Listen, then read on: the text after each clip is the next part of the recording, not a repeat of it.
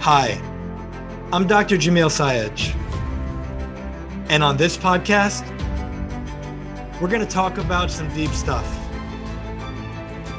I'm here to tell you that you're amazing, and often, the only person who can't see that is you. No matter who you are, what you do, or where you're from, there's greatness in you. Let's talk about it. Hey everyone, I'm Dr. Jamil Sayed, and welcome to the Transformation Starts Today podcast, where I interview leaders, champions, and high performers from all walks of life as they share their story, the lessons they've learned along the way, and empowering perspectives to help you create an extraordinary life without regret, starting today. Today we have with us Belinda Ellsworth. Belinda Ellsworth has been called a trailblazer in the industry of sales training and personal development.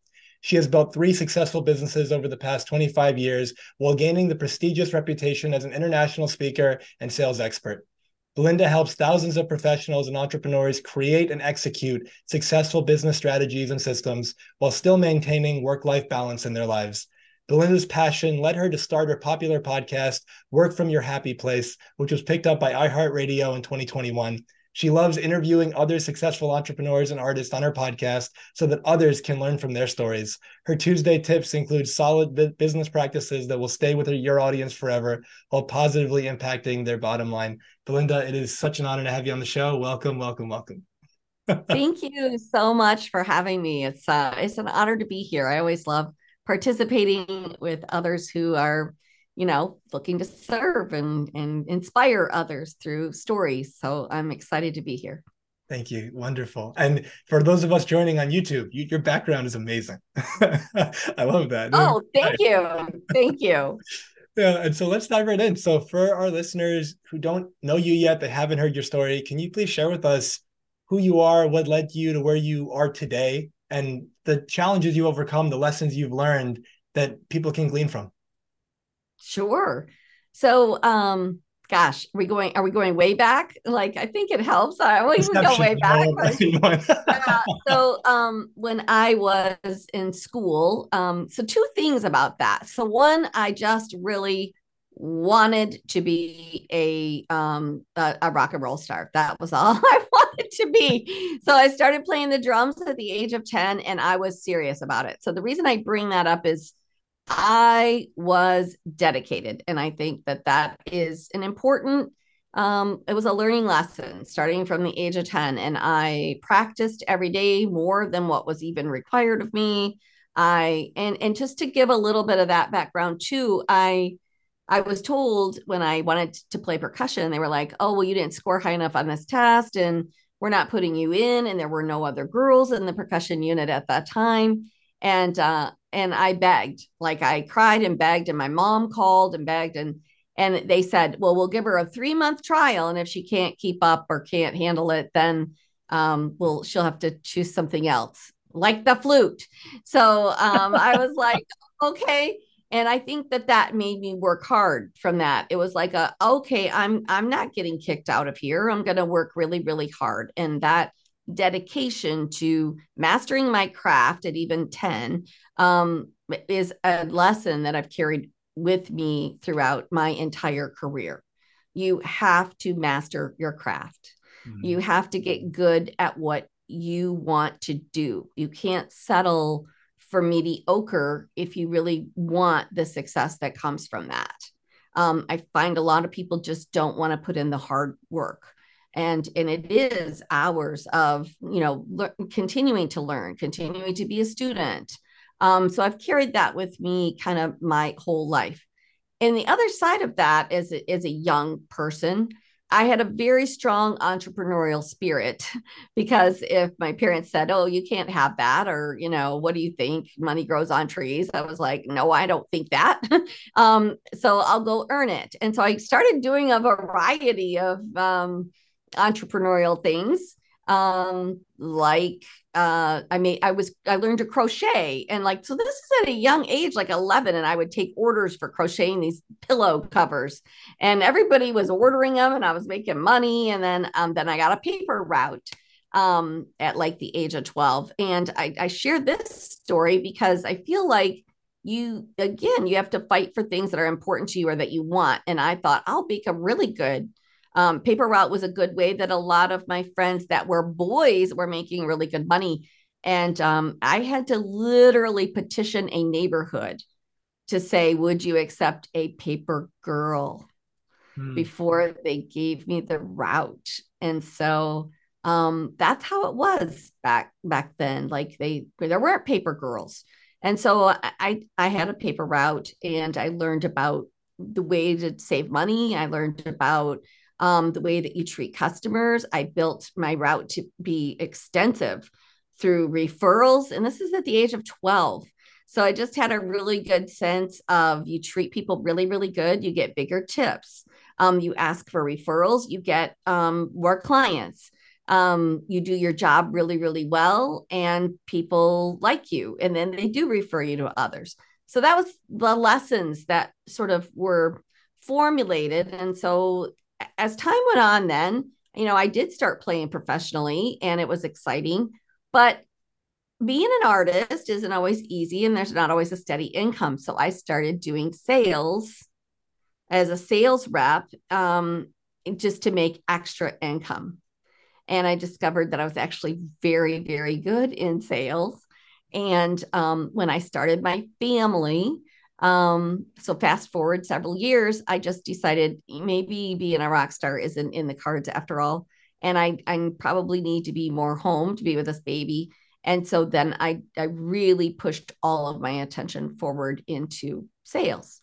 And I became very, very good at it. And I was one of the top sales reps with the company and continued to be, and then switched companies and product lines and continued to be the number one salesperson in that company. And um, after 16 years of being very, very proficient in sales and earning a very good income in sales, I was encouraged by a couple of motivational speakers. Now, as you are in sales, everybody there wants to know what you're doing. So they would always ask me, hey, can you share? Can you share at this meeting? Can you share at this convention?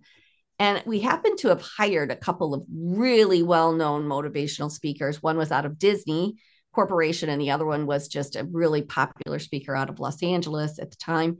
And they actually heard me speak. And this was over a course of 6 months. Like one of them heard me share at one event, and then another one heard me share at another event. And they both said, what are you doing like here? You're like really talented and you're an outstanding speaker and you should be doing this for a living. So when the first one told me that, I thought, like, that's crazy.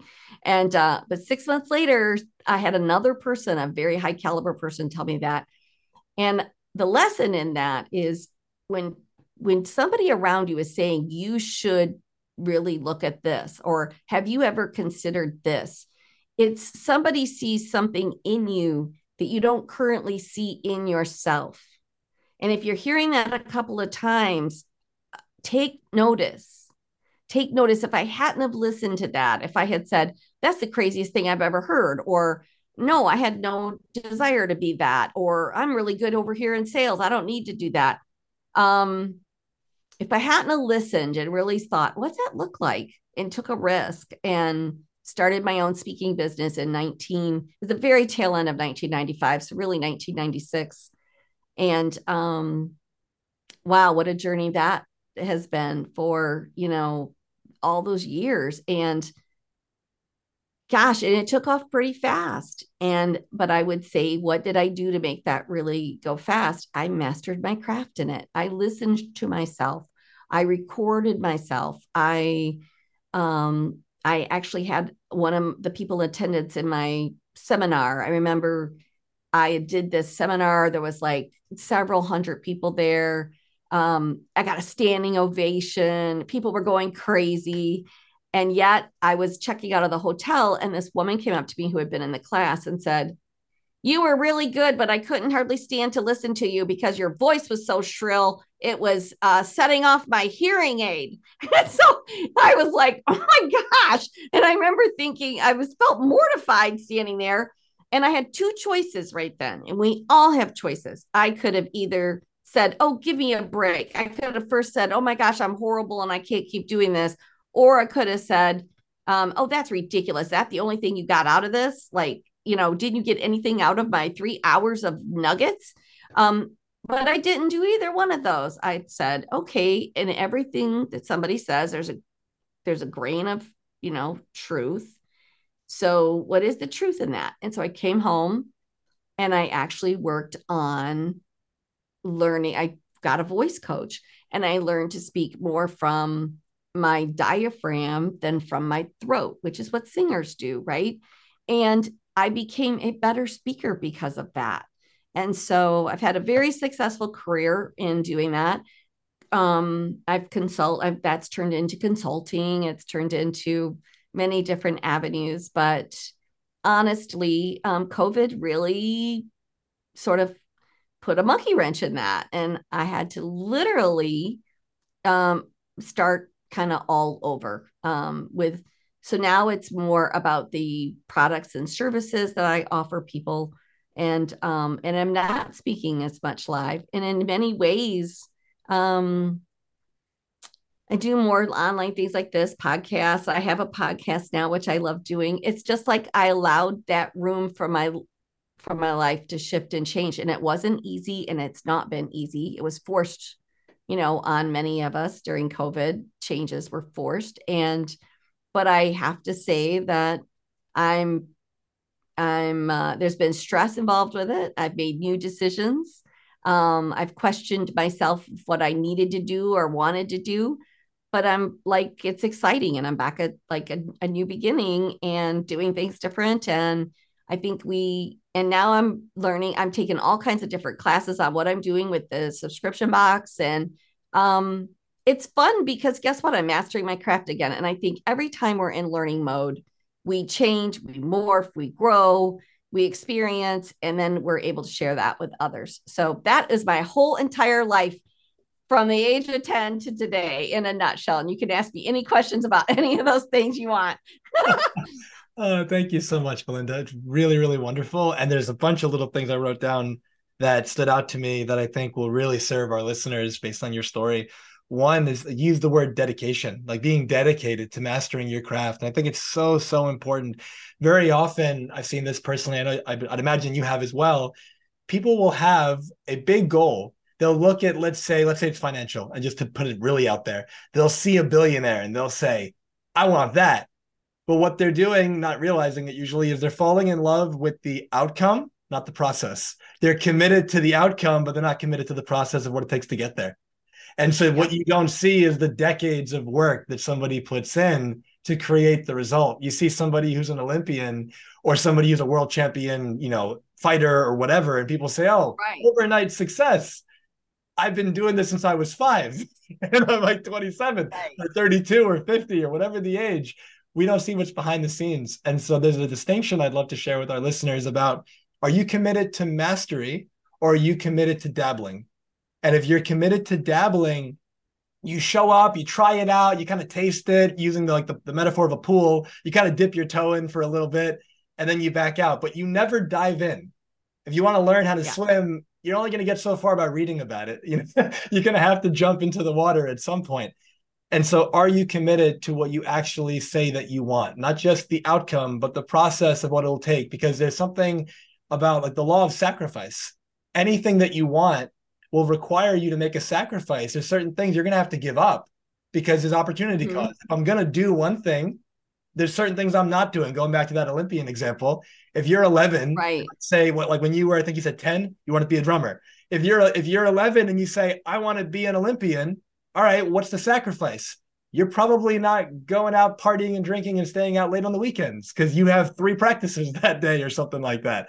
So from that space, what do you want? What's the sacrifice? What's the process going to entail?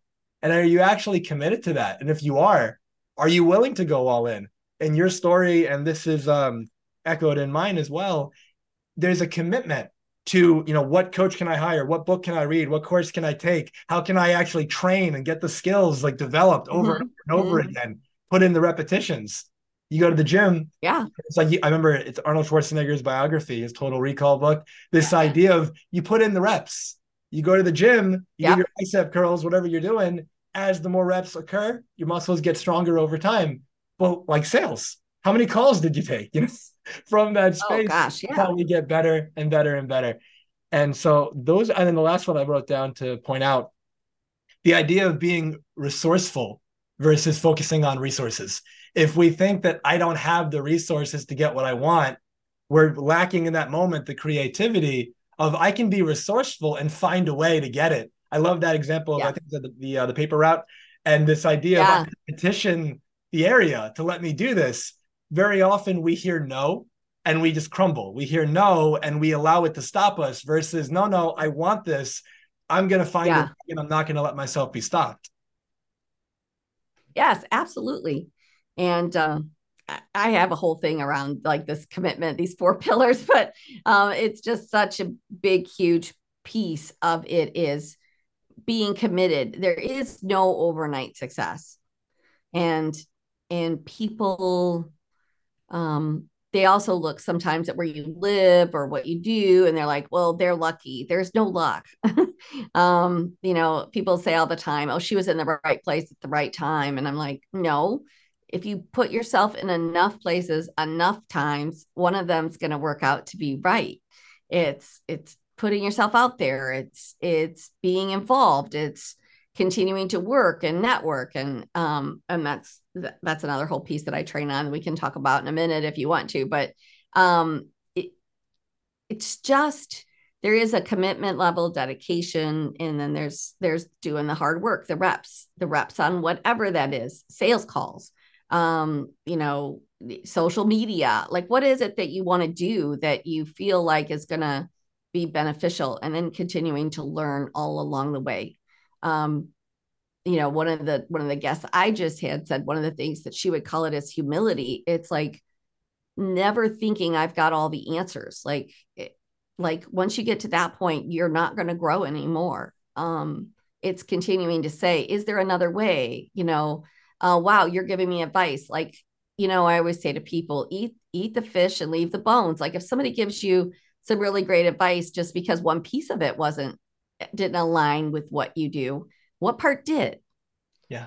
Like when I read a book, sometimes it's a lot of the book is like I'm useless for me. But you want to know what? One paragraph was an idea that I can go, let me try to implement that and see what happens. I've had one idea out of a book completely change the trajectory of my income Yes. because you acted on it, right? So it's Yeah. interesting. Yeah. Something you mentioned about luck, there's a definition of luck that I really like, which is luck is when opportunity meets preparation. And so you Mm-hmm. mentioned this idea of, oh, someone says, oh, you were just in the right place at the right time. The part they're leaving out is it's not just the right place, the right time. It's the right place, the right time, and you were being the right person. And when Mm-hmm. your being shows up and the opportunity is there, that's when the magic happens. But you can be in the right place at the right time, but if you're not ready for it, it's going to fall flat Right. and it's not going to take off at all. Absolutely. But also, if you didn't show up at 20 other places, you'll never find that right one. And it is all about connecting with others. It is about networking. It is about um, having self-confidence. And self-confidence just really comes from knowledge and experience. It's experiential knowledge. Yeah. So I have the knowledge, and like you said, you can't just keep reading about it. You got to get in and swim, right? And so I've got the knowledge, then I try it out. It might not work the first time. Yeah. And in fact, you might go, this isn't good, but you can't try it once. You got to try it again. And then you try it again. And then you tweak it a little. And then you try it again. And then you're like, oh my gosh, it's gonna work. Um, but there is no overnight success, and people look at bands that way, like they came out of nowhere and had a hit song. No, they didn't. They played, I can tell you, I've done it myself. They played a whole bunch of hole in the wall clubs before that happened. Yeah, it's like people think their first CD is the one that they heard, but it's like that's their ninth CD. Exactly, Yeah, exactly. yeah. So And true. you mentioned the word confidence. And so for our listeners, if you're not aware, confidence, when you break it down, it's in Latin, it's confidere, and it means with trust or with intense trust. And when somebody, you can't fake it. It's like, why do I have trust? because I've done it before, because I've tried it, because I keep throwing myself at it over and over again and finding ways to improve and do a little bit better. When we look at the situation and I say, I'm going to throw myself into this over and over and over again, and I'm going to find the ways to improve, eventually you're going to get good. Whatever you practice at, you get better at. But if you practice finding excuses for why you can't do it, if you practice complaining, that's what you're going to get really good at. If you practice, there's a quote, argue for your limitations and you get to keep them. If that's what you're practicing, you get to keep that. But if you're always practicing, how can I put myself out there? How can I take the action? How can I try? How can I improve? And I love in your story when that person made that comment about your voice, and you have the option at that point, how do I want to take that? And you chose, Yep. I learned from this. And then you went and you got vocal lessons and you did all these things. And then you took it as like, a learning opportunity, which everything is. And if we do that, Yeah, it's like the recipe for success. absolutely. Because the reality of it is I had good content, but I had never thought about my voice. I had never thought about it from how am I delivering that or how does it sound? And especially when I would get really excited because I listened back to the tapes, I would get pretty high. So it was all coming from right here in my excitement. Like when I was excited and trying to make a point, I'd get really super high. So I learned I don't have to do that. Like I can get really excited and not go into this shrill, high pitched voice. So what a great thing. I think that was only the third speech I had done. And that could have really been either devastation or I could have blown it off ego. So we have those two choices. And I just chose to say, what can I learn from this?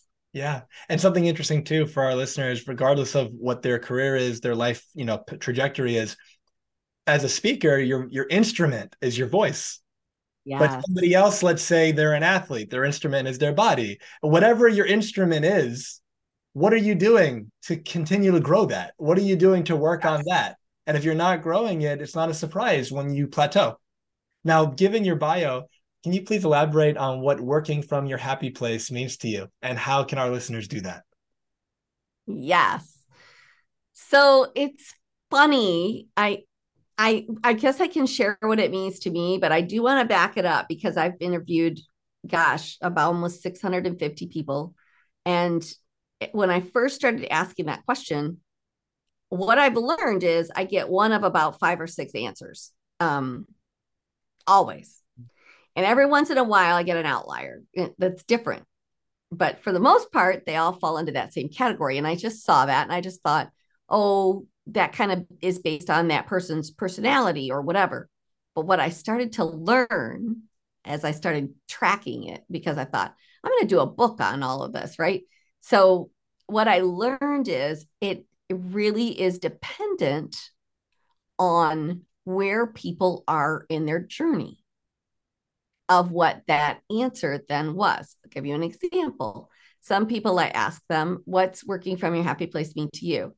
And they're like, it's what I love what I do that it doesn't even feel like I'm working when I'm willing to work really, really hard and the day flies by. And that was the premise of why I started the show is like, you really need to love what you do. And I do think that's the first piece of it is like really loving what you do. But that's at the beginning of that journey. Now, of course, now that carries with you, right? So these are all kind of added on. The second one I hear is freedom. And freedom falls into two categories. And this does depend on personality a little bit. But the first one is the freedom to schedule my day the way I want to schedule my day. The freedom to go to work really hard in the morning, but then pick my kids up for lunch and have lunch with them from school or whatever that is. The freedom to choose how I want to spend my day. So that is a big deal for a lot of people. And that's generally, and the other freedom one is the freedom to work from anywhere I want. So that's a personality thing. I'm a very much, systems girl and I like being here.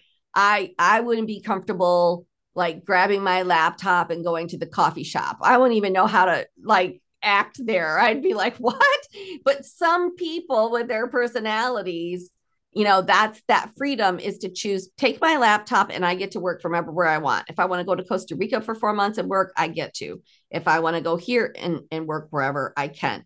So a lot of that is single people a lot of times versus, not always, but people that have families. So that freedom then shows up a little bit differently, right? Depending on where they are.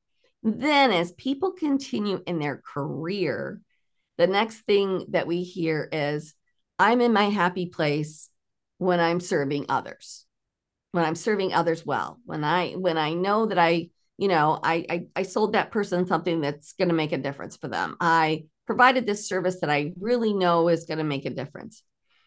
And then that even continues to change. And then the last one that I hear from people, and they're more in my age bracket, so this is why I would answer that. But I'm answering that for you because all those things are important, right? They're all working for my happy place. But when you get to the latter part of your career, most people will answer it. It's when I know I've made an impact on another human being. When I know that I've left something, a mark, a special, I changed somebody's life in one tiny way that could end up changing a whole entire trajectory of their lives. And that's how I feel. Working from my happy place is when I know that I'm making an impact on another person's life. When somebody comes to you and says, we were really struggling in the things you taught me, we were able to, like, my husband lost his job and I was able to carry us alone. And it's because of all the things I learned from you. Like there's nothing greater than that. Or when someone says, I never thought I could be this, or I didn't have the confidence to do this. And now I'm actually doing this at my job, or now I have this. When you know that you've made an impact, it's truly, it brings a joy that's kind of hard to describe. And that is for me, working from my happy place, of course, is the freedom to be with my family. It's serving others well, like not in a way that is greed. I always say the two things that take people down is ego and greed. And so, I never want to be greedy that I'm selling somebody something that they don't need. And I never want to have an ego where I don't think I can learn from somebody that hasn't been doing something as long as I have. I mean, like, I want to learn. So for me, it's the lasting impact that you have on another individual's life. Yeah, I love the answer. And what comes to mind for me is this idea that one of the things I find that virtually everyone is after is living a life that's meaningful. And when we come from the space of, there are many people who, if we use finances as a metric, they bring in a lot of money, but let's say they feel that void inside. And so they don't feel like they're making that impact. So even though they have all this money coming in, and from the outside in, they have all the stuff and it looks like impressive, internally, it's like, I'd give this all away if I could be happy. Like, I don't feel it. And so if we look at our own life and we ask the question, how today, don't wait, how could I put a smile on somebody's face? How today could I make a positive impact in the life of at least one person? And sometimes it's a smile that you give to the person at the grocery store. Sometimes I think I mentioned this either to a friend or on a podcast recently, one of the two. There's a story I heard. This person's walking down the street and the stranger walks by them and they look like they kind of have the weight of the world on their face. And the person just, stopped and talked to the stranger for 30 seconds and then kept walking, and then saw the stranger later that day. And the stranger walked up to them and said, I was on my way to commit suicide. And what you said to me in those 30 seconds stopped me. And it turned my day around because I thought nobody cared about me. Yeah. It's like, coming from that space, how could we choose to make an impact, to make a positive difference, not only in the world, but in somebody's world? And it's like, if you can do it, it changes everything. Yeah, I know. Like I said to you, I was late to this interview, which I hate being late. I think it's irresponsible, and I think it is disrespectful, and all the above. It's not something that I ever do or take anybody for granted in that way. And so to be late for this for me it had to be a pretty big deal. But when you're in the middle of something and you're working with someone and they're in tears because what you're saying is resonating with them and they're working through it, it's like, all right, I'm going to be late for this podcast because I'm having an incredible impact on this individual in this moment, and that's worth everything right now in this moment. Yeah. Yeah. Yeah. There's an expression, be here now. When you said how you ended that statement, that's worth everything in this moment. I had a friend, it might have been a cousin of mine, but it was years ago. He made this comment. Oh yeah, well, whatever he was doing, it was a job or it was something. I got this opportunity, and he goes, "It's a once in a lifetime opportunity." And I just looked him in the eyes and I said, "Everything is." And Right. looked at me like the jaw dropped. Like, wait, what did you just say? And when I said it again, and we kind of played with it, everything is a once in a lifetime opportunity. You're never, even if you see that person again, they're not the same person they were when you saw them the first time. That sunset that you're watching isn't the same sunset. Like the cloud formation, everything is different. You're not the same version of you. You only get so many opportunities, right? Only so many days, only so many at bats, metaphorically or literally if you're a baseball player. And so from that space, what if you be here now? Nothing's more important than this moment. Nothing's more important than the person right in front of me. You'll make your Right. meaningful. You'll bring so much magic to the moment. They'll feel like a richness, a depth. Time will feel like it slows down. And I promise you, Absolutely. your experience of meaning in your life will just feel so wonderful. And so, with that being said, and like this goes with, I think, what we were just talking about, many people have, in my experience, a negative association or a connotation around selling.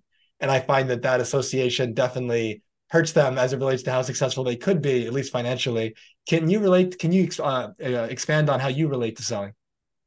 Oh gosh, yes. So interesting enough, and I agreed with your statement. So I would never pop in and say, "Oh, I just I don't agree with that." But it is an analogy that is used so often. Um, but the relationship to selling is, and how successful you are with selling is very much related to or connected to the relationship and mindset that you have around money. Mhm. People don't always understand that. And so, there's so many different money myths out there. And one is money can't buy you happiness. And it doesn't mean that if I get this and then I'm going to be happier. That's true in what you said about the house. But like, if you had money, could you be happier? Could you be happy having a good income? And do you deserve a good income? And the answer is yes. Because what does happen is not so much, okay, will more money make me happier? Well, probably not. There is a certain level where, but will less money be more stressful for you? Yes. So it's okay to make money. And it's okay to have a good relationship with money. So I think it starts there. The second really big piece of being a salesperson is I'm not selling to that person, I'm serving that person. Mhm. So whatever product it is that you have, even if it's a frivolous product, okay, um, it still is, does a person, do they want it or need it, and how can I serve them with it? How can I better serve them in this product? And, if it's a product like jewelry, well, can we bring a little piece of joy to somebody? Can we make them feel better about themselves? Can we help them, maybe complete a look that will be the look that they want for work or for going out? And is it going to make them have a little more piece of confidence? Like, yes. So I think that there is, how can I serve this person? Another one is with sales is to really sell people what they do need. So the biggest, people ask me all the time, what is the number one, tip for being a good salesperson? And I've got 10 that I love, but the number one that has to go at the top of the list is be a good listener. So if you are listening, you will actually hear what they need. And I'll give a really good example. I would speak at an event, and then I had several packages that I sold of my programs, and they were really for where people were in their path of their sort of career. And so one was like, a little over $100, $150. And it was like for somebody that was just starting out in sales and they just need to know basics. And then it went all the way up to this $500 package. Well, people would love what I said so much, and they would walk up to the table and go, I want the biggest package. And I would be happy to take $500 all day long, right? But instead, I wasn't, because is that serving them well? So I would say, okay, I'm glad that you feel that you're ready for that. But where are you in your career? How long have you been selling? What is it that you're trying to learn?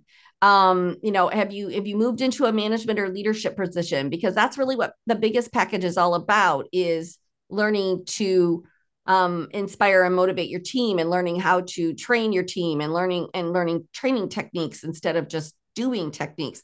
And they would say, oh no, I'm nowhere near that. Then why don't we take you back to a 1 or a 2? And is that much less money for me? It is. But I built a loyal following of people that came back again and again. And when I would come out with a new book or new something, they would buy it. Why? Because I never tried to oversell them something they didn't need. So, and you need to be honest with sales. Like if you're selling a product, that, let's say you're selling a computer, and the computer, is $1,200. Well, we're just making this up. But suddenly that computer in certain places online, maybe it is over here. If you buy it right now, you can buy it for $999. So I've heard people say, well, they didn't even know about the sale, so I just sold it to them at the $1,200. I promise you they will learn about the sale. So if I'm just honest and said, well, right now we've got a code and you can actually get that for $999, they will say, oh my gosh, thank you so much. And the funny thing about that is I've had people go, well, now I just saved $200. So now I really would like to get the blah, blah, blah to add on to that. Like they still end up spending the $1,200, but they got more. So you still made your same commission, but they got more for their dollar.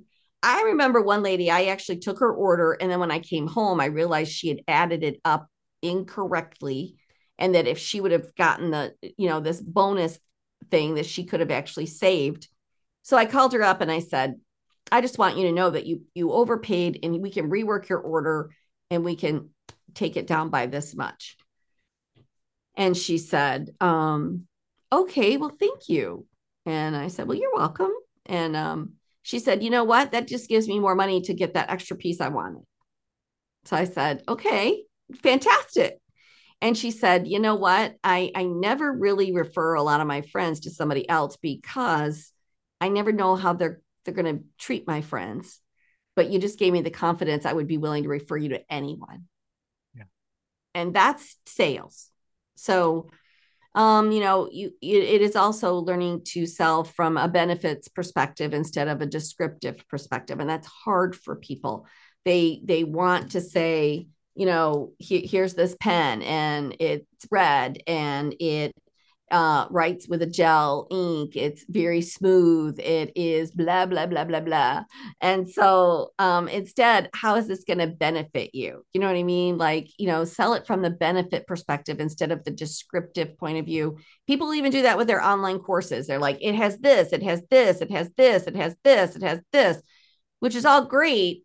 But as a person looking at that ad, it's like, do I need that? Mm-hmm. So instead, it's like, are you having problems with this? Do you have challenges with this? Do you ever find yourself feeling like this? Do you want this? This is how this will help you because of, you know what I'm saying? And so those are all the things around sales. I think when you come from a place of service and you know that you just either brought somebody a tremendous amount of joy, like it doesn't have to be like, oh, this is going to help their life. I mean, you might sell them patio furniture that they are so excited about because now they're going to get to sit out on their patio and they're going to get to enjoy lovely evenings with friends and be comfortable. And it's really pretty and they like looking at it and it makes them a tremendous amount of joy. Well, that's a happy day. So that's sales in a nutshell. Yeah, it's fantastic. And just to add to that, I think one of the things that I noticed when I was younger, before I started my business, I was surrounded by all these people and they would say, oh, I'm not a salesperson. And I think the identification is what messes us up. There, I can't even say that. Too many S's. But the idea that if I recognize everyone as a salesperson, Yep. always selling something, whether you're selling an idea, you want people to, you're leading them somewhere. You may think of the most spiritual teachers you can ever imagine, the head of the religions. You could think of a Mother Teresa or a Gandhi. These are the best salespeople in history. These are people who are able to influence millions or billions of people into their cause. And so when you come from that space of service is selling, like you said, and influence is selling. If you're having an influence, you want to sell to your kids on why they should brush their teeth at night, why they should be doing certain things. Exactly, eat their vegetables. And so if we recognize that the only difference between influence and manipulation is your intention, influence is I'm trying to sell you something for your benefit. Even though I win too, it's a win-win. Yes. Manipulation is I'm trying to get you to do something for my interest. Yes. Now, at that point, if we look at any negative connotation we have or association to selling, it's usually we really mean manipulation. Yes. If we can say, wow, actual genuine selling of I've got a problem and somebody has something they can help with that all day, like bring it on. Bring it. Like I want that. The next thing I want to bring up is you said something about what are some of the best qualities of a salesperson. And I thought, just genuinely caring. And you radiate that. And so all these stories that you're telling, you genuinely care. And I think that when people are like, hey, what tip do you have for me to be a great salesperson? If you can be a raving fan of whatever it is that you're selling, there's a level of enthusiasm that is so authentic that just comes radiating out of you because you love it. Some of my clients that would listen to this podcast will probably laugh when they hear this because they know the story. I used to live in Arizona for 5 years and I'd never had Thai food in my life before going there. I go there from med school. I find this Thai restaurant, quick shout out. It's called Tasty Thai on Broadway in Tempe. You got to go. It's the best Thai restaurant I've ever had in my life. And I got so passionate about this place. I was going there probably 2-3 times a week. And I would talk to people and they would say, oh, what'd you do today? And I would start talking about this Thai restaurant as if I owned the place. And they would be so, I got to try this. I got to go to this place. And I've heard that over and over and over again. Now, why? I just really like the place. I really enjoy the food. But what if you felt that way about your product, about your service, where you genuinely knew this was the best thing I could ever sell? And if you're not feeling that way, either find a new thing to sell or find a way to feel that way about it. But if you feel that way, it's like the hack. You don't have to learn tonality and all these little sales hacks if you actually love what you're selling, because you genuinely do it automatically. Still helpful to learn, but I've definitely found that if you can become a raving fan of whatever it is that you're getting behind, it's so much easier to just put that forward. Well, you said a key word that I use when I do these 10 tips, and is enthusiasm. You have to be enthusiastic about it and not be afraid to be enthusiastic. Like, don't be afraid to be the raving fan of your product or service. It's like when people see that, that's what they're attracted to. They're attracted to not just the product, but the passion you have for it. Because if you're that excited about it, there must be something to this. Yeah. And so it's people a lot of times in sales. I hear that all the time. Well, I'm not a salesperson. Every single person you've sold somebody on something, a movie, a restaurant, an idea, your kids, the things they do, anything. And it's because we're trying to help them, right? We're trying to help them, shortcut something or make it easier or enjoy something immensely. So, it is just about that enthusiasm and not being afraid to let it out. Some people feel like, oh, I've got to be this professional person, or they get this persona that they think they need to be. And your sheer enthusiasm is what will attract people more than almost anything else. Yeah. At the start of our podcast conversation, you'd mentioned how you would read a book, let's say, and you'd get one thing from that book that would just change your whole life. And years ago, there was a book that I read. It's called Secrets of the Millionaire Mind by T. Harv Eker. And that book just changed the whole way I viewed money. And I had all these limiting beliefs around finances and money and everything like that. And there's a chapter in there where he talks about what you were just saying. And he says, there's an expression like, don't toot your own horn. And he goes, people who are financially poor, they don't toot their own horn. But people who are really wealthy, they're shouting from the rooftops, hey, this is what I have to offer. This is how I can help you. This is something that I genuinely have put time in to cultivate and to make as special as I possibly can. Who wants it? And from that space, if you don't toot your own horn, who else is going to? Right. In that same vein, one of the things that I used to ask at the beginning of my podcast, and I still ask this question, I've just learned to rephrase it. But I asked, what is something you're really proud of? And an accomplishment that you're really proud of, something that's happened in your business that you're really proud of. And people couldn't answer that question. I was amazed at the struggle of people like, well, I mean, I wouldn't say I'm proud. It's like, why not? And so I've had to learn to rephrase that into, what's a great accomplishment or a pinch me moment? Like, I can't believe that this just happened to me, or this is so awesome. And they're able to answer that. But people have a really hard time with being proud about their achievement, and they should be proud about it. They should feel satisfaction from that. That's not a negative thing to feel. Like somebody said, if you can't feel some pride in that, like who's going to, right? You need to feel some pride in your own achievements and toot your own horn and say, yes, I did this. People have a heart, like I have noticed that. Like even when I said what's a great accomplishment, people would still would go, oh. And so I changed it to share a pinch me moment. And now they're like, it's taken it off of them. Yeah. And it's put it onto the event. And it's real interesting how that mind shift allows people to share. I think often people want their story that they tell themselves is, I want to be humble. And this is, I think, is a shift, a reframe for people. My favorite definition of humility is not thinking less of yourself, it's thinking of yourself less. And so it's not bragging if you've done it. If you can come from a space of owning who you are, owning the light that you want to enthusiastically shine, because enthusiasm comes from antetheos or entheos, it means the God within. And when you radiate enthusiastically, that's what you're shining. Mm-hmm. And so from that space, it's not, I'm going to dim my shine and play small. I'm going to play as big as I can, but my primary orientation, my focus is on other people. How can I help? So it's thinking of myself less, but I'm not bringing myself down. And so I think when we think that there's something wrong with being proud of an accomplishment, if we think that there's something, braggadocious about just saying it how it is, I think that is not, there's a quote, it's by Marianne Williamson. It's a long one, so I'll paraphrase it. But that idea that you dimming your shine so other people don't feel uncomfortable, that's not helping them. And that's not helping you either. That's just keeping everybody playing small. Right. If you shine bright and you can inspire other people that they can do it too, the whole world gets better and everyone just one-ups each other in a beautiful, beautiful way. Yeah. Would you share some of the other sales tips that you were talking about? I'm like, let me see. So like, be a good listener, be enthusiastic,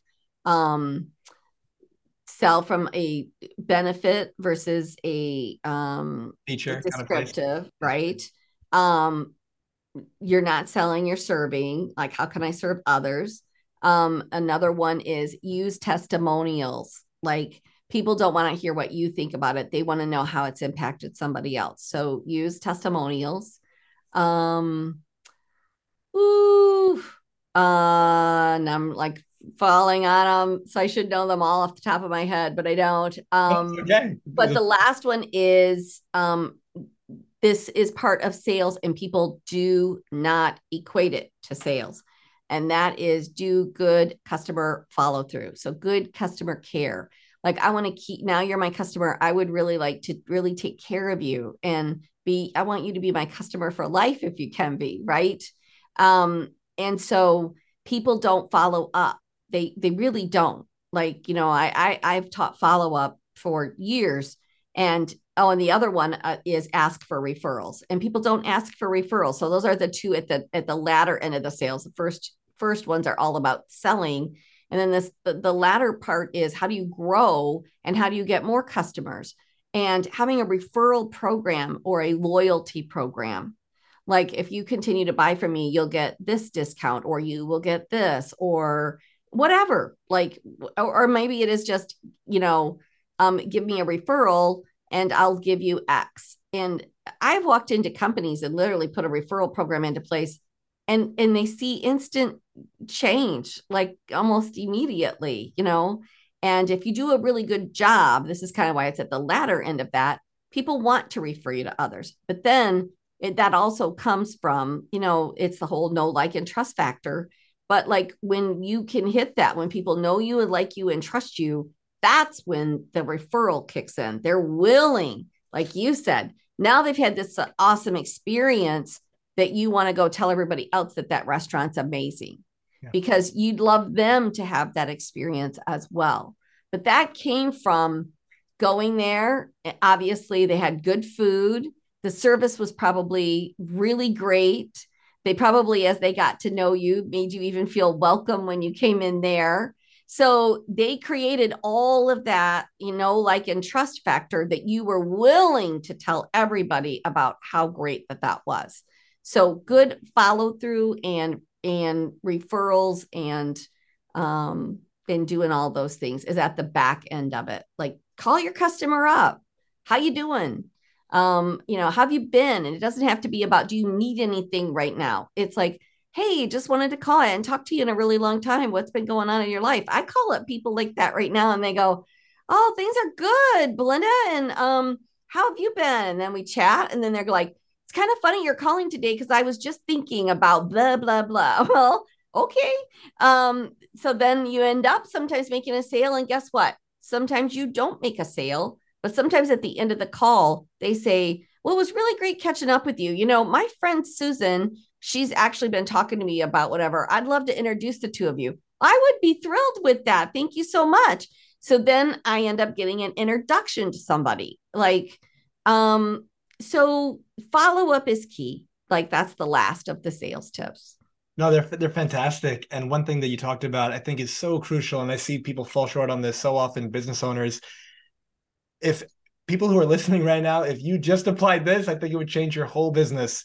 What is the customer experience and journey once they come on board and enter into your world? And what does that look like? And if you haven't mapped that out, and the moment they come on board, you shift into, let me go find new people, you're not going to retain any of the people you have. And so if you bring people in, you spent all this time and energy to find these people and to bring them in. Now, what are you doing to cultivate? What are you doing to share that love? What are you doing to help them feel, oh my gosh, when this person's in my life, things are so much better. Yes. And if you do that, so much can change in a positive way. Oh my gosh. Funny story. Like, for a really brief time, I went in, and it was a really good friend, and they said, oh gosh, struggling with this. They owned this computer business. And this was back in the days when, not the way it is today. Like, people were like actually like just starting to use computers and didn't even know where to go, and they were actually building them kind of like a Dell, like back in the day. And I didn't know anything about computers, but I was really good in sales. So I walked in the door and I was just like, okay, tell me what each one of these are used for. Who needs this computer? Like, I don't need to know about RAM and all this other stuff. Just like, who's going to use this? So I wrote down who would need that. And then I said, okay, we're going to implement a referral program. So if anybody does come in and buy a computer, because they were expensive, if they refer somebody to you, we're going to give them this $50 dinner certificate. And so I remember him going, oh gosh, that's like a lot. And I said, how much are you going to make on this computer? It was like $3,200 or whatever. You know what I mean? Like, and so it was like, it's $50 dinner certificate, and it's somebody that would never walk into your store otherwise. So then I said, okay, and here's what we're going to do. Anybody that's bought more than one computer from you, or two or more, let's go through the list and see if we can find like 10 people that have been really good, awesome people with you. And we're going to send them the certificate just for nothing. Well, I thought he was going to lose it on that one. Like, what? And I said, just trust me on this. Like, we're going to say, thank you for being a loyal customer. We appreciate you so much. Enjoy this dinner certificate. Well, he fought me on that hardcore till he finally, I said, just do 10, like 10 of these. So we did. And the very first call that we got and was a gentleman that said, oh man, got your dinner certificate in the mail today. That was awesome. And it was like, well, thanks. And he's like, yeah, my wife and I love going to that restaurant. Fantastic. He said, yeah, I was just talking to a buddy of mine over at GM and they're needing to order 20 new computers. And I called him and told him about you and he wants to meet with you. Okay. So now out of a $50 certificate, we just got an account with General Motors for 20 new computers. And you can say, well, that never happens. But you know what? Yes, it does. And it did. And his business took a completely different trajectory. I was only there for about 2 months to help him sort of get on that path. But by training a few of the salespeople there and by implementing that referral program, his business changed. The story is amazing, especially because it highlights something that you said this too. People would come back with, yeah, but maybe that's rare. It doesn't have to happen often, because in that example, $500 was spent and around $60,000 was made if there's 20 50. computers. Yeah, or 500. Yeah. The whole 500. Yeah, right. Yeah. So it's like $500 spent and you made 60,000-ish on the other end. Right. Even if it only happened once or twice for every round of 10 that you send out, that's fine. This is amazing. Right. That's exactly right. And people that's a scarcity mindset. And that goes into, we can look at that in all areas of life, right? You either have an abundancy mindset or a scarcity mindset. And, oh, well, I don't need to spend that money, or isn't that kind of a waste? That's just a scarcity mindset of what the possibilities really are. Yeah, there's a distinction that I make between cost and value. Cost is what you spend, value is what you get. And so if you look at what you're actually receiving in this example, with the $50 thing is a no-brainer on what the back end is. If they buy one thing themselves, it pays it back. But if they refer anybody, that pays it back and then some, and it keeps expanding from there. Yep. Could you share with us? Oh, please. It's funny enough, my dad, who isn't alive anymore, but he would use the same car dealer, like salesman, for 40, maybe 50 years, right? I mean, seriously. And back in the beginning of the day, they used to give him this $25 coupon, gift certificate or whatever, every time he would refer somebody. Well, he referred everybody there, and he would always, oh, you need to go there. And he, was so excited to get his $25. Well, as time went on, they quit that program, but my dad still continued to refer people there. He was referring people there to him till he died. As he's dying, he's like, this guy calls up and said, do you mind if I come? And he came and spent that time with my dad, asked my dad if he could pray with him. And like, my dad was so thrilled when he came. And that's a relationship that was started over a $25 gift coupon that ended up into a 50-year, probably more like 40-year relationship. And then here's this guy that, spent in my lad's last 48 hours of his life that he had with us. That was an appreciation on both sides of that I'll never forget. Like, it was extremely, extremely heartwarming. And they had a relationship of that caliber from selling a car to him some 40 years ago. It speaks to what we talked about earlier, making an impact. Making a meaningful difference in people's lives, even if we're not directly reciprocated in like a financial sense. There's an emotional, heartfelt reciprocation of making that impact, helping people. Yeah. Love that. I often find that people think they're being very, very productive when they're actually just being busy and they don't have the results that they would like to be having in their life. Have you seen that? And if so, can you speak to that? Can you rephrase that again? Can you ask that question again? Yeah. So a lot of people seem to be very busy but they think they're being productive. So they Oh, think that they're creating all these yes. amazing things. I'm so busy, but they don't have the result. Yes, And, I absolutely can yeah. speak to that. So it's one of the things I teach all the time. Are you busy or are you productive? Mm, People like to make lists of things to do. And people feel, and what they're really choosing to do is to make the list to appear that they got things done, and they're things that don't matter. Like they'll, men and women are a little bit different. Men will make this list. Women will fill up a whole sheet of paper just because we can. And it's like, it's the best when I fill up the whole paper. So I try to teach people to limit. I even actually have little post-it things that are only 10 lines. Like you can only put 10. That makes you start to prioritize. And then I really started teaching, the main thing. Like, here's my goal. And so what have you done today to get you to your goal? You can have done 20 other things that helped you feel busy and you got to check off of a list, but did they get you to the main thing? Is the main thing is the main thing. Like, here's my goal. What did I do today to get me to my goal? That's what I ask myself every day. And I encourage my listeners to listen to that. What did I do today to get me to my goal? If the answer is 0, then you didn't have a productive day. yeah. You need to do one thing. I don't care if it's one thing. What's the one thing I did to get me to that goal? If you did more than one, that's great. And sometimes we have to do tasks. There are tasks, and then there's productivity, right? And sometimes we have to do tasks. We have to file sometimes. We have to clean our desk off sometimes. We have to, do other things. But did you do all of that in place of the one thing? The main thing, that's the main thing, that's the main thing. And that, if you can ask yourself that every day, then you'll be doing okay. Yeah, absolutely. If you're making that progress, even if it's 1% every day, that compounds.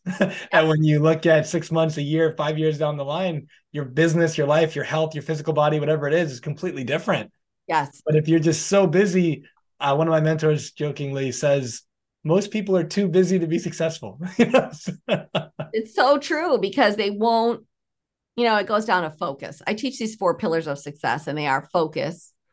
You have to be focused. And that's that piece of that. Like, what have I done? If I really want this to happen, what have I focused on? The second one is committed. You have to be committed to what you want to do or what you want to achieve. But the third piece is that one that isn't sexy at all, and that's consistent. You have to be consistent. You have to show up every day and do the same thing, sometimes again and again and again. And then the last one nobody wants to hear, and that is you need to be organized, because people say to me all the time, and I'm sure you've heard this, like, if one thing, what do you wish you had more of? It's not money. What's the one thing? What's the one thing people always wish they had more of? Time. Time. It's the number one answer. And you hear it over and over and over. And the truth of it is the lack of organization costs you more time than any other single thing. Yeah. Because if you were organized and you could put your hands on something, you could actually make a call in 15 minutes. But people spend 45 minutes hunting for the number. They spend, an hour hunting, even in your closet. Like, you're getting ready to go out. I want to wear those black pants, my favorite black pants. It's like, where are they? Well, if your closet was organized in a way that you could put your hands on them, then you'd save a whole bunch of time, and then you wouldn't be late, and then you wouldn't be frustrated, and then you wouldn't be stressed. Organization, even though it doesn't sound fun or anything, it is the thing that saves you more time than any other single thing. So if you could get that time back, but just by being a little bit more organized, then wow, wouldn't that be worth it? Yeah. When we started our conversation, we talked about dedication, mastery, things like that. And then now talking about organization, there's an expression, discipline equals freedom. And if we come from a space of, I'm going to be hyper-focused on the things that matter most, I'm going to be structured, that's going to create all the results that I want. And I'm probably going to be so effective and efficient that I'm going to get it done early. I'll have free time. But if you're distracted and your energy is dispersed all over the place, I use this metaphor of the magnifying glass on the blade of grass with the sunlight. Yes. It hones the sunlight in, and you can start a fire with that because it's condensed in one spot. Right. But if you don't have that, it's just hot, but the heat is dispersed. There's no fire going on at that point.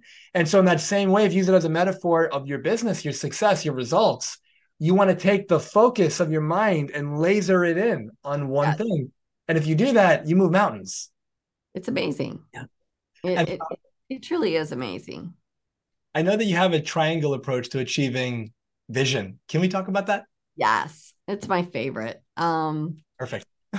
It really is. It goes back to that discipline and then that sacrifice you were talking about. And so my daughter she's 19 now. And but she has been acting since she was 5. She started acting when she was 5. She's done, I can't even tell you how many musical shows she's been in and professional ones. And she's done commercials and variety of other things. And now she's going to college for that.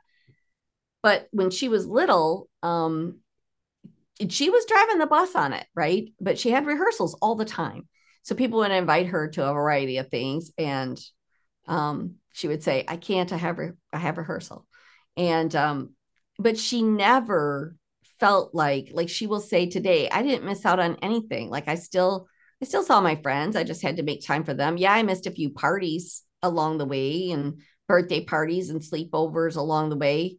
But look what I gained and look where I am and look how further ahead I am than like even the people that she's going to college with.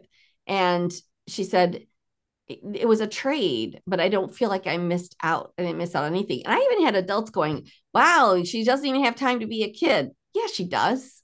And she's choosing to do that. But we bought her a t-shirt that said, I can't, I have rehearsal. Because that was her one line. But going back to that, this is where I started. The reason I shared that story with you is it fit that. But like she doesn't look as like she missed out on life. Yeah, she did sacrifice a few things along the way, but she still had fun. She still saw her friends. And guess what? She's got an amazing career ahead of her because she's followed that passion. But I started this whole triangle approach with her. And when she was young, and then just really developed it into teaching it to a lot of people. So it's a triangle. So think of a triangle and those 3 points on either side of that triangle, and then think about the space in the middle. So at the top of that triangle is mastering your craft. You have to get good at what you do if you want to really excel in that.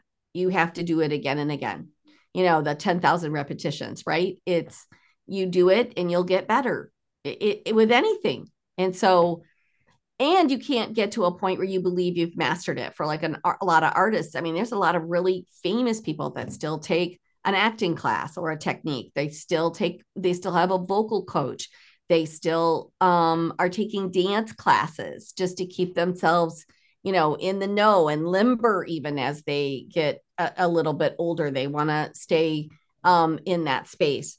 So you have to not feel like, oh, I've arrived. It's continuing to master that craft. The second point on the triangle is work ethic. And that is the dedication, that is showing up.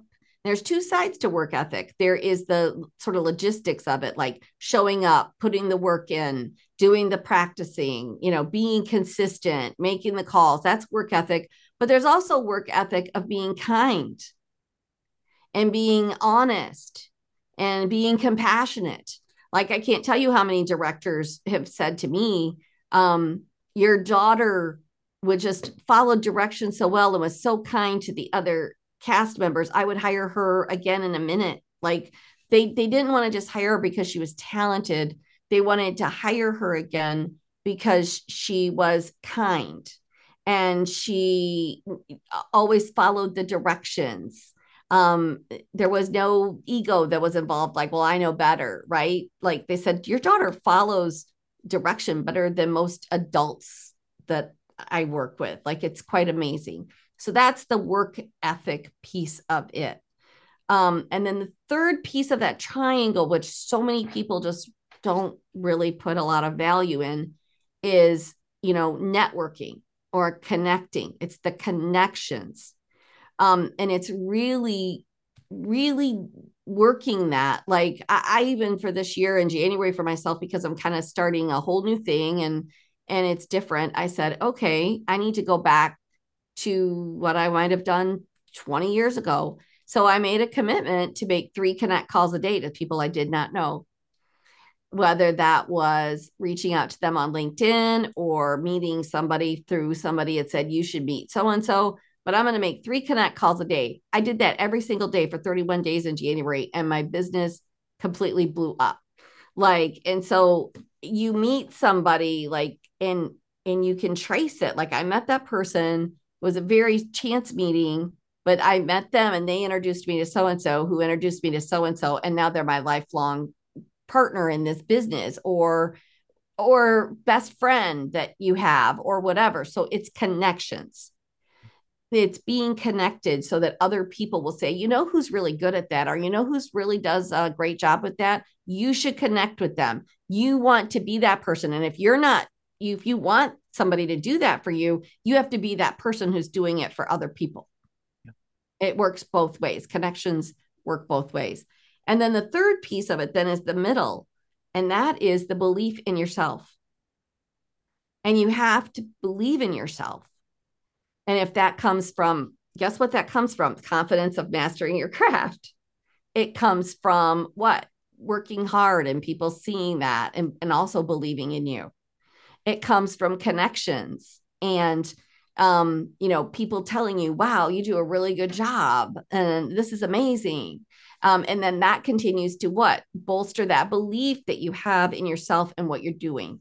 And so they all kind of work hand in hand, but that is that I call it the 3 sides. I was calling it the triangle approach, and that to me so sounded ridiculous, but I couldn't think of anything else. And so I put triangle approach to success and put my 30 things in there, and Chat GPT spit out 3 sides of excellence.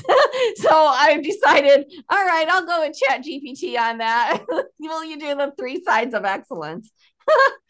I love the way that you share your story of your daughter as you relay this information, and that idea of the shirt, I have rehearsal. It's just a testament to when a person knows what matters most to them, that's top priority. And the thing is, the priority, it's an interesting word because it literally means the most important thing. And we can't have multiple priorities. It's not a plural word. In English, we do it. But the thing is that if you have there's that Gary Keller book, The One Thing, and he says, yes, in the opening page, it's like a quote: if you chase 2 rabbits, you don't catch either one. Right. And it's this idea: what is your priority? And when you know what's the most important thing, all your behavior, you can choose to map to that or not, and then that'll create the results that you have. So as we wrap up here, the last few questions, would love to get your take on this. So the foundation of this podcast, of my work, is to help people create an extraordinary life without regret. If people were saying, Belinda, how do I do that? How do I have a life like that? What would you share with them? I would say to have a life without regret is do it scared anyway.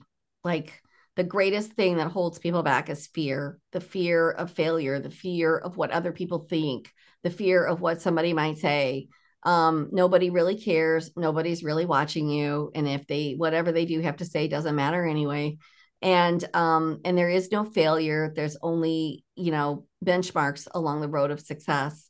And yeah, sometimes like in life, if you're traveling along, if you think of a GPS, even when you're using a GPS, you make wrong turns. And the GPS doesn't say, the GPS says, reroute, redirect. It doesn't say you're a loser, go home. Like we're always gonna make wrong turns and have detours and bumps in the road, but you just gotta do it scared anyway. You gotta say, okay, I'm getting in the car and I'm gonna go on this journey. And guess what? You run into a detour, you go around the detour, you follow the sign. If you run a bump in the road, you fix your flat tire. Like whatever might happen along that journey, there's benchmarks, and you either go somewhere on an adventure or you're going to stay sitting in your driveway, Yeah. and you're going to miss out on a whole lot. And so I would say to people is do it scared anyway. And then I would say find something that like makes you excited, like that you're passionate about. And sometimes it's like you do something, and it might be even writing it down. It might be like you're thinking of work so hard or a career, but like sometimes they really tell people like on exercises, even go back to when you were a kid and like what made you happy, or like brings you joy right now. And people have started, well, I love gardening. Well, then they've started a whole business around gardening, right? Or I really loved this when I was a kid. Like, oh, and you know what? I should start a business with X. It's like search and allow. And that's the other one is like a big thing about being successful is allow yourself to dream and dream big. Spend time in your day to be a daydreamer. Dream about the craziest possibility that could happen. You know, I used to just sit and dream that I was going to get to play with Bob Seger.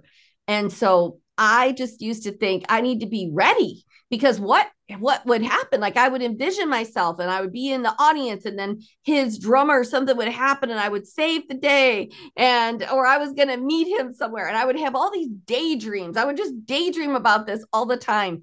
And guess what? I never got to meet Bob Seger. It still could happen, but it made me a better drummer because I would always practice. Like, what if tomorrow he showed up and my opportunity, like my daydream came true. And it's just funny. So allow yourself to daydream big. So the four things that successful people have in common is they daydream big. Like they have big vision, big dreams, audacious ones. And even if that doesn't happen, something else is going to happen. That's going to be like somewhere around that or close. The second one is they set goals. And so you have to have goals, and people are afraid to set goals. Like I've got a whole statistics around goal setting that are mind blowing, but like you can't be afraid to set a goal. Doesn't mean if you don't hit it that you haven't failed. It's a benchmark. The third one is you have to have a healthy, positive attitude. And the thing that can help you have a positive attitude more than anything else is keeping a gratitude journal. Be grateful every day for what you have.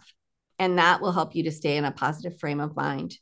And now that I'm sitting here going over the four, I'm like, what is number four? I don't even know, but that's enough for your Yeah. people to like live a life of purpose. So No, it's a fantastic answer. And when you said do it scared anyway, yeah, I remember hearing Les Brown say something like, start as you are, where you are with what you have.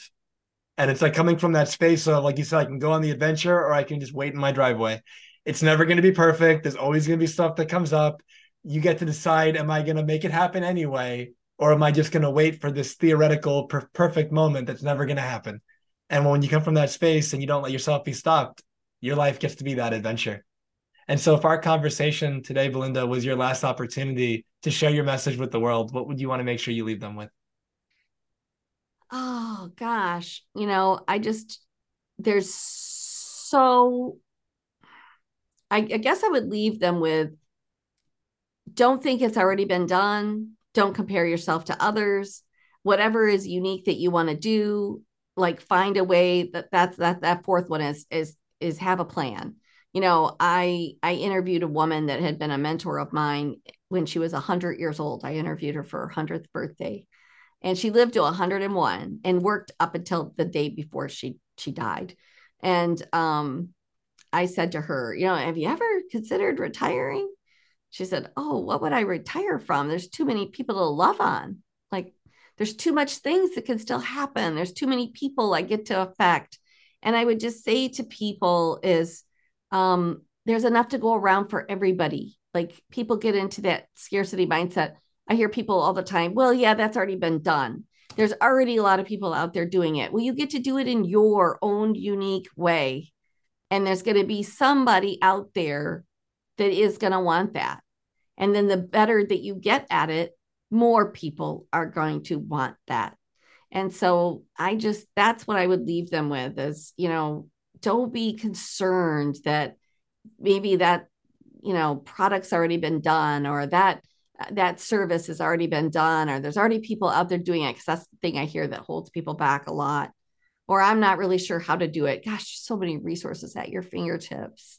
There really truly is. So I would say don't get into the compare game, and don't think that what you have to offer isn't worthy, because if you really are passionate about it and you feel strongly about it, then it is. That's such a phenomenal way to wrap this up. There are other people doing anything you want to do, and there are people in the world who will only receive it from you. And so if we allow ourselves to say, you know what, I remember hearing, I was in med school and I had known about Tony Robbins since I was 15, and he was like a big deal in my mind. And then I met all these people who'd never heard of him. And I sat there thinking, how have you never heard of this guy?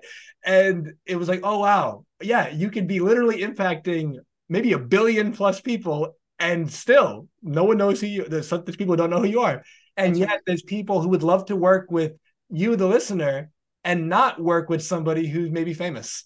That's right. And if we come from that space that there's some medicine on your heart to give to the world, and only you can give that to the right people. And so, Belinda, thank you so much for taking the time to share your expertise, your heart, your wisdom today. How can our listeners connect with you, learn more about you, work with you, etc.? Sure. So they can go to workfromyourhappyplace.com.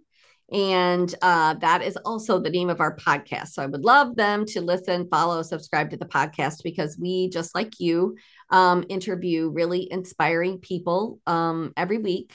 And we do artists and we do entrepreneurs business. So they get both sides of that, the creative mind, and then that left side, right side of the brain. So I would love for them to check that out. And if they go to our website, we just recently started a subscription box and community group where you can learn, grow, and it's got so many wonderful benefits in it. But really, at the end of the day, if they've ever wanted to start a business, thinking about starting a business, really just want to grow in confidence, that's what we're helping people do. And we're helping them with those different resources, so that they don't have to wear all the hats. They can learn how to build a website. They can learn social media. So we're offering all of that. Plus, quarterly, they get this wonderful box of happiness, of simple pleasures in life to make them happy and make working from home more pleasurable. So I'd love for them to check that out.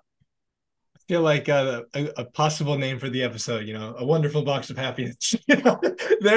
You've absolutely radiated that throughout our conversation today. And for our audience, thank you so much for taking the time to be here today with us. I believe, your attention is one of the most valuable assets you have, and I don't take it lightly that you're here with us today. I hope that this served you. I ask that if it did, please leave a testimonial, a review, wherever you're listening to this. It goes a long way, helps the algorithm, helps other people find the show so that their life can be benefited. And share it. Share it with at least one person who you think you would benefit. Go through it again. There's probably you're not the same person at the end that you were in the beginning. So you go through it again and you'll pick up some new nuggets of wisdom from either of us. And so, Belinda, before we wrap up, anything you'd like to share?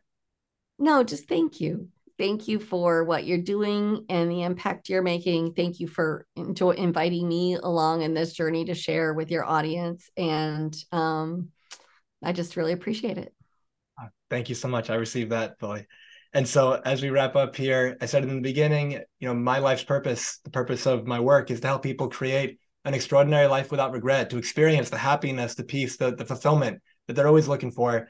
If you're going through any challenging times right now, or if you have some goals in your dreams that you think are maybe 5-10 years out, and you want to actually make them real within a year or so, I'd love to have a conversation with you. You can book that at jamilsayed.com.